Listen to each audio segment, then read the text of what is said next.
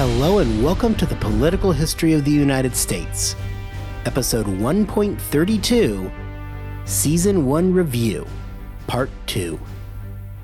Welcome back, everybody. We are ready to jump right back into the second part of our season in review. This is going to wrap up the first season and put to bed our early colonial era. For those of you wondering how the podcast is going to go from here, really, you're not going to see much difference. I got ahead a little bit, so I'm not going to really need to take that season break that I anticipated. So in 2 weeks, there will be a new episode, but instead of episode 1 point whatever, we will start with episode 2.1. However, that is enough of chatting about the podcast, so let's just go ahead and jump right in. If Virginia presented colonists with hope of finding riches, New England provided a place offering the promises of an escape from persecution. By the end of the 1610s, there was an ever-increasing number of Puritans in England. A Puritan is a person who sought to purify the Anglican Church to something more pure. This means that they preached less grandeur in their churches, an elimination of idols, and small congregations focused on only the Bible. Religiously, Puritans were Calvinist in nature. Now, the Puritans themselves were not a unified group, with two primary groups emerging. The first group sought to reform the church from within. They believed that the Anglican Church was something that could and should be saved.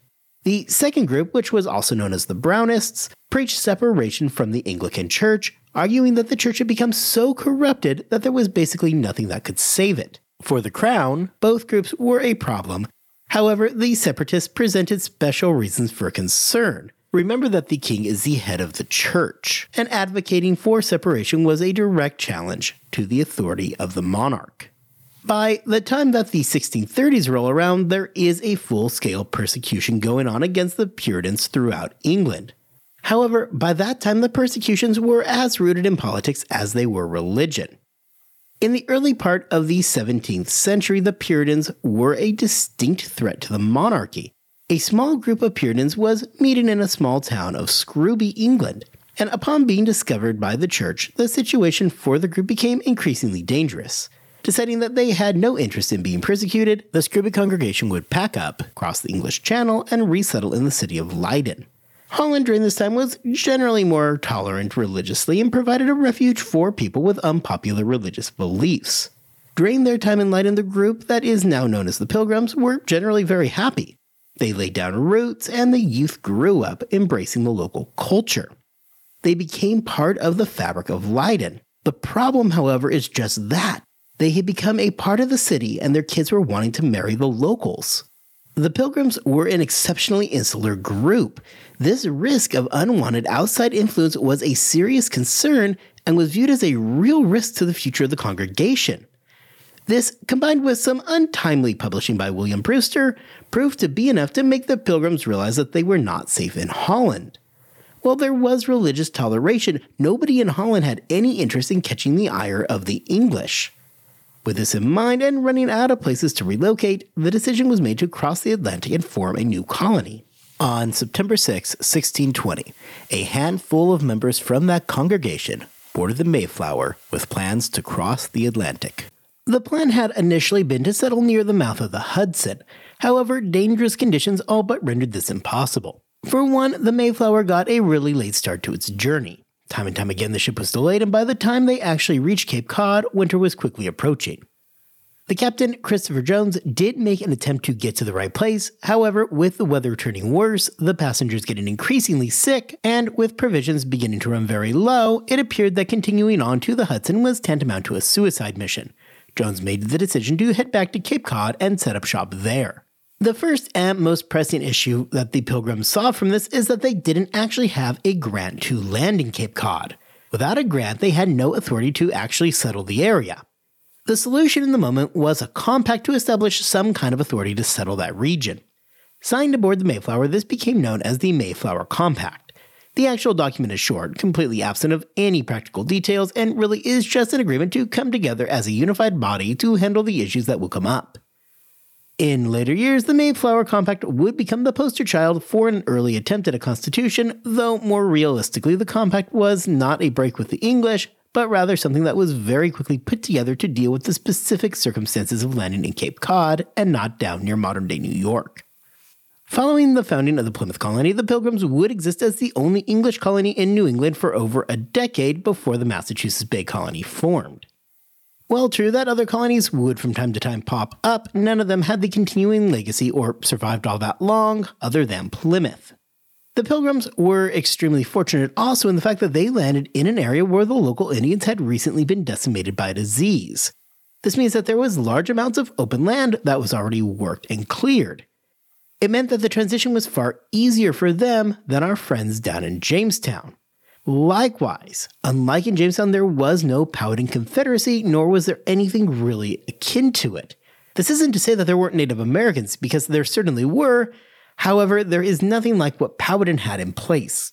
Shortly after the founding of Plymouth, diplomacy would open up between the colonists and the local chief of the Wampanoag tribe, Massasoit. Massasoit, with some helpful prodding by the English-speaking Squanto, decided that having the English as an ally beat having them as an enemy. Massasoit would help the Pilgrims survive through that first winter, and in exchange, Massasoit got an agreement that the English would not wage war on him. The problem for the English is that Massasoit was, in fact, not the New England Powhatan. Despite putting on an impressive show upon first contact, the truth remains that Massasoit have far less power and influence than Powhatan did down in the South.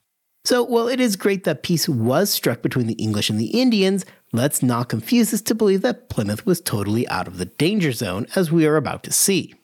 More realistically, as we're about to see during the Wessagusset incident, what the Plymouth colonists had actually landed into was a highly complex situation where there were numerous tribes all vying to be the most powerful in the region. This, plus the reliance on the Indian tribes, put the Pilgrims in the dangerous situation of having to attempt to not be manipulated by Massasoit or any of the other Indians who they allied themselves with. This would really rise to the forefront after the arrival of the Liberty and the Swan to form the Wessagusset colony. The Wessagusset colony was set up near modern-day Boston.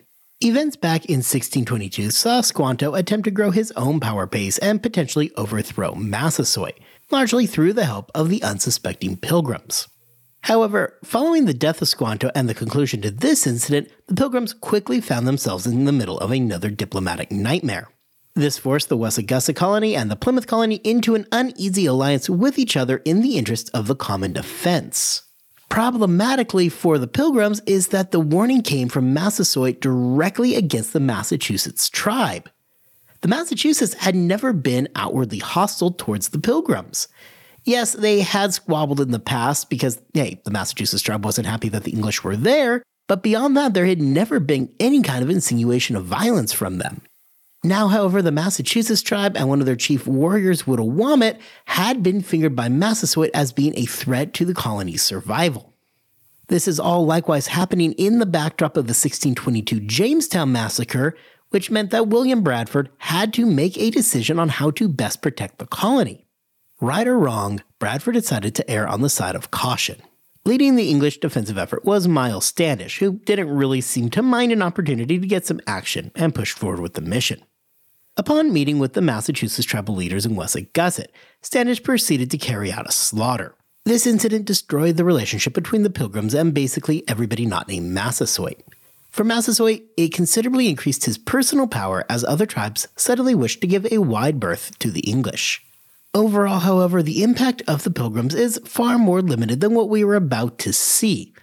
The Pilgrims were more than happy to remain in their isolated little zone away from the rest of the world where they could happily go along practicing their religion.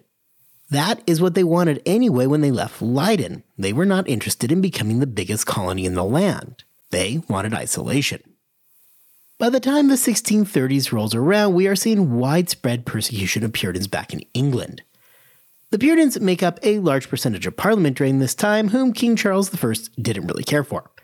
So when he decided to disband Parliament and head into a decade of personal rule, it did not bode well for the Puritans.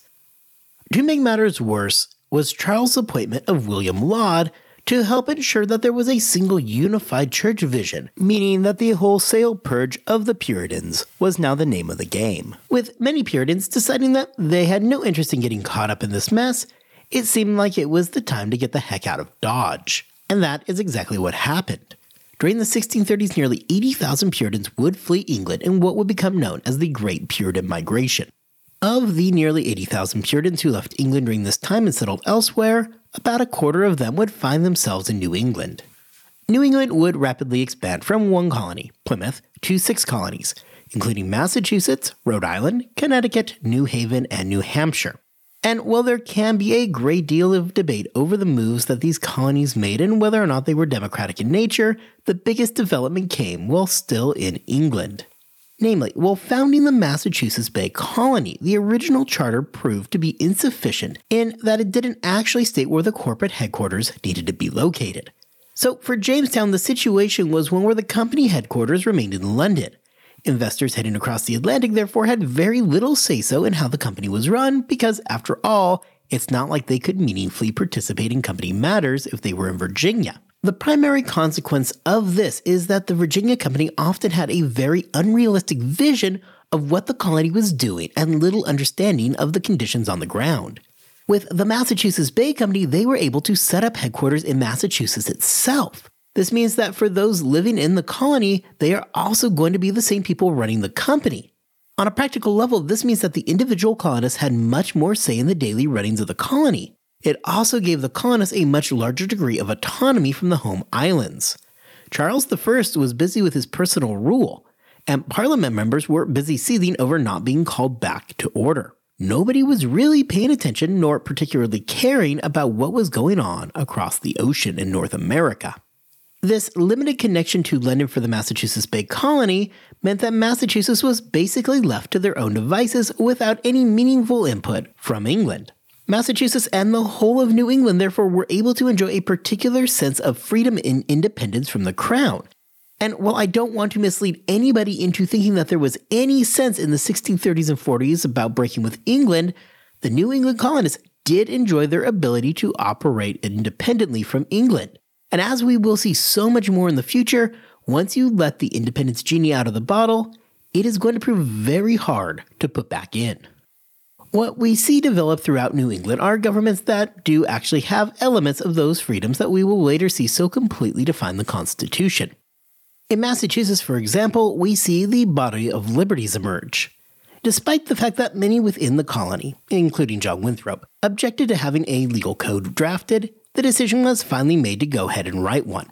Several of the things inside the Body of Liberties would survive and become integral parts of the Bill of Rights more than a century later. This includes things such as a rudimentary due process and a right to trial by jury. However, despite the fact that this, along with other portions of the Body of Liberties, would survive to make their way into the Bill of Rights, I again want to be careful to warn you that you should hold off in thinking that the Massachusetts of 1640 was anything like the Massachusetts of the 1770s. A lot is going to change over the next century and a half.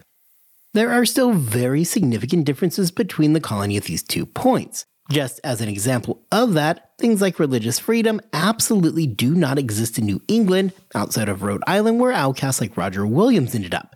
In fact, we will see Massachusetts operate in a world where law and religion are very closely intertwined. The political body was carefully curated in a way that ensured that the colony could only shift so far from the central positions, with the central positions being the accepted positions of the Puritan Church. The other documents of that time that you should know about was, of course, the Fundamental Orders, which came out of Connecticut. There is some argument that the Fundamental Orders of Connecticut, and this is an argument that typically takes place in Connecticut, is the original written constitution. The Fundamental Orders of Connecticut was an agreement formed between several of the towns in the newly formed Connecticut colony. The agreement operated essentially as a confederation between the various towns around Connecticut. The document laid out how the government should function and gave some basic parameters. While it was not a perfect document, it does go further than we had previously seen at setting up parameters and justifications for the existence of a government. While it may not be completely revolutionary in nature, the Fundamental Orders of Connecticut are an important attempt to try to establish the boundaries for the government. By the time that 1650 rolls around, New England is comprised of multiple colonies, though the political universe absolutely orbited around Massachusetts. The Great Migration had ended in the 1640s, however, the number of people choosing to return to England remained fairly limited. The majority of the colonists in New England had made lives there. They were not terribly interested in returning to England, especially because England was now mired in civil war, and as New England continued to grow, England was busy doing things like beheading Charles I. The civil wars over in England also meant that nobody there was paying that much attention to events across the Atlantic in New England. This, of course, is another example of the autonomy that New Englanders had during this period. New England was basically on their own, and trust me, they were plenty happy with that situation. To the south of New England were the Dutch colony of the New Netherlands in what is now New York. Despite their population near the mouth of the Hudson and a seemingly important advantage for the fur trade, the colony would never become profitable, and by the time the 1630s were being ushered in, the colony had largely been given up on. This isn't to say that the Dutch abandoned their colony, but rather that efforts to make it profitable essentially came to a stop and the colony just maintained the status quo. Likewise, over in Delaware, Sweden made a quick foray into the colonization game before the Dutch rolled through and conquered them. Just shy of 20 years later, the Dutch were forced out of North America by the English.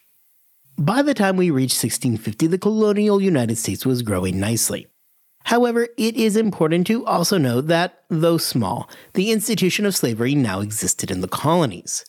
Slavery prior to 1650 was a limited institution, mostly because the importation of slaves north of the Caribbean was still very expensive.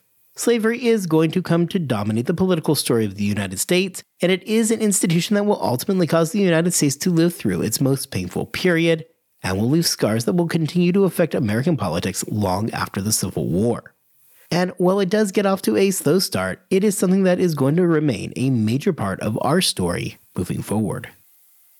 Okay, between our last episode and what I've done so far today, that is my version of a Cliff Notes telling of where we have been so far. Of course, if this is the first episode that you are listening to and you are just trying to catch up, I want to strongly remind you that if you want to know more, please listen to the first 30 episodes. Today really was meant just to be a quick refresher. For the rest of today, I want to spend some time looking at the overarching themes that we have seen thus far. At this point in the podcast, we are setting right around 1650. The colonial United States is roughly 40 years old, and we are already starting to see some of the long-term trends developing that are going to have a marked effect on the history of the future United States. Almost as soon as the first colonies in the United States are founded, we see certain trends appear that will come to define the future of the nation. In so many ways, the story of Jamestown in New England is the story of the United States as a whole. So much of the legend of the United States is that it is a nation founded by people fleeing persecution. And in New England, there is truth to that. Conditions in England were in fact really bad, and the Puritans were in very real danger during the 1630s. Yet in that story, Jamestown often seems forgotten. The story of the founding of the United States so often makes it seem like the Mayflower dropped the Pilgrims off, and that is how colonial America began. However, we know better. Jamestown was already a decade into its existence by the time Plymouth was founded. Jamestown is just as much a part of the story, and in Jamestown, there are central themes that people in the United States continue to hold close. Jamestown was not a people seeking religious freedom, but it was people setting out to make their own fortune. They were plunging into the wilderness and trying to make their way in a difficult world. They had to rely primarily on themselves, and occasionally Powhatan, for their own survival. In the United States, where the idea of the self-made man is such a key part of the culture, the Jamestown settlers were those self-made men. And while it is true that they never found the gold and silver that they were originally looking for, within a few decades they had turned Virginia into the largest exporter of tobacco to Europe. Between these two colonies, you have so many themes that would become central to American culture. The self-made man searching for riches, and yes, in New England, you have settlers fleeing persecution, yearning for the freedom to freely express their religious beliefs. Of course, while both these parts exist, you must also consider the other side, the failures. Jamestown was filled with self-made men who were adventure seekers, and they were looking for their fortune by going places that others had not gone before. Of course, Jamestown also had an unbelievably high mortality rate, and most of those adventurers ended up dead shortly after arrival. In New England, there was anything but religious freedom. Massachusetts, in particular, was more than happy to chase anybody who was a danger to the status quo out of the colony. Roger Williams and Anne Hutchinson were both too radical for men like John Winthrop. Winthrop did all he could to achieve his city on the hill, even if the result was the exclusion of dissidents from his colony. At the same time, we see things that come to dominate how we would think about the United States emerge during this period. In Virginia, England, wanting to attract more settlers, had given a generous land grant program. Combine this with the rise of tobacco, a crop that demands a lot of land, and you can see the origin of what will become the plantation system that will so define the future South. In New England, instead of farmers, you had a much higher percentage of craftsmen and artisans. There was never a single cash crop, but rather there remained the small family farm. The plantation system never develops there, as farming was something done on a subsistence level. While there was often surplus, the amount was limited and generally was simply used for a little bit of extra income. This also helps explain why slavery would ultimately flourish so much more in the South than in the North. Tobacco is a labor-intensive crop. At first, the work is done by indentured servants, but as time passes, it would become African slaves that would end up filling this role.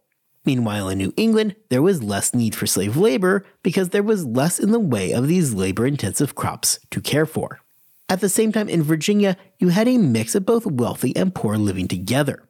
The wealthy could afford to buy the African slaves. In New England, the average person had enough money to pay for their own passage across the Atlantic and had the money to establish a comfortable enough living. However, largely absent was the wealth that existed in the South. Most people in New England could simply not afford to buy a slave, even if they wanted to. If Virginia was home to the upper and lower class, Massachusetts and New England was home to the middle class. Of course, nothing that has happened by 1650 in any way makes the events of the future inevitable. I don't want to lead anybody to believe that events like the American Civil War are somehow preordained by 1650. We have a long way to go before we get to that point, and there are still millions of exit points along the way. It is often difficult to read about the early colonial history of the United States and not read more into events than is actually appropriate. We are living in a world where we have hindsight. We know how the story is going to turn out, and knowing that, it is not surprising that we would want to look back and find ourselves an origin story. We want to find that document, be it the Mayflower Compact, the Massachusetts Body of Liberties, the establishment of the House of Burgesses in Virginia, or the Fundamental Orders in Connecticut, that is going to draw that direct line from one of these early institutions directly to the Declaration of Independence, the Constitution, and the Bill of Rights. And while it is tempting to attempt to draw a straight line from the documents of the early colonial experience to those that would become the foundational documents of the United States, the fact remains that this is a difficult connection to make. Yes, the events of the first half of the 17th century will affect events in the latter half of the 18th century. However, there are a whole lot of things that are going to occur in the middle that will ultimately have a more profound effect on the documents coming out of Philadelphia over a century in the future. When looking at this season, if I needed to single out any one takeaway, it would be that large level of autonomy that existed in the colonies. Whether it be from the pragmatic problems related to the distance between North America and England, in oversight in the drafting of the Massachusetts Charter that allowed the colony to base their headquarters in North America, or events in England that distracted from there being better oversight and control over the colonies, the effect is always the same. All throughout colonial North America, there was a degree of autonomy that is going to come to define so much of the future of the colonies. While thoughts of separation at this point are not in the minds of anybody, there isn't exactly a large number of colonists advocating for more oversight and control from London. Regardless of the reason, the colonies were largely allowed to grow and develop absent from interference from the home islands. As we move into next season, we are going to see the effects not only of the relative freedom that the colonies enjoyed, but the consequences when England would attempt to increase their control over those colonies.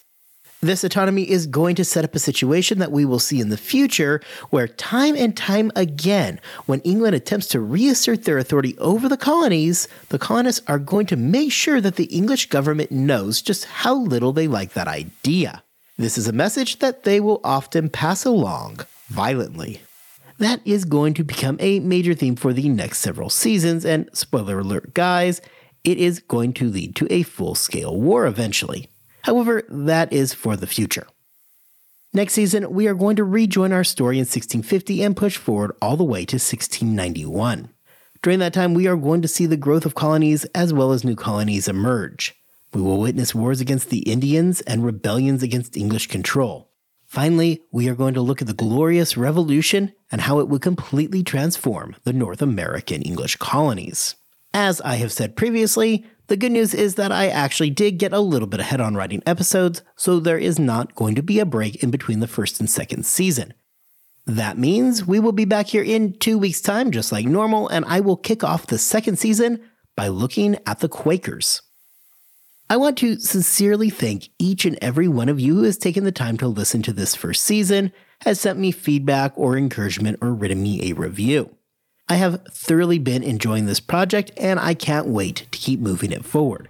With that, I will be back here in 2 weeks' time, and we will start Season 2 off by looking at the Quakers.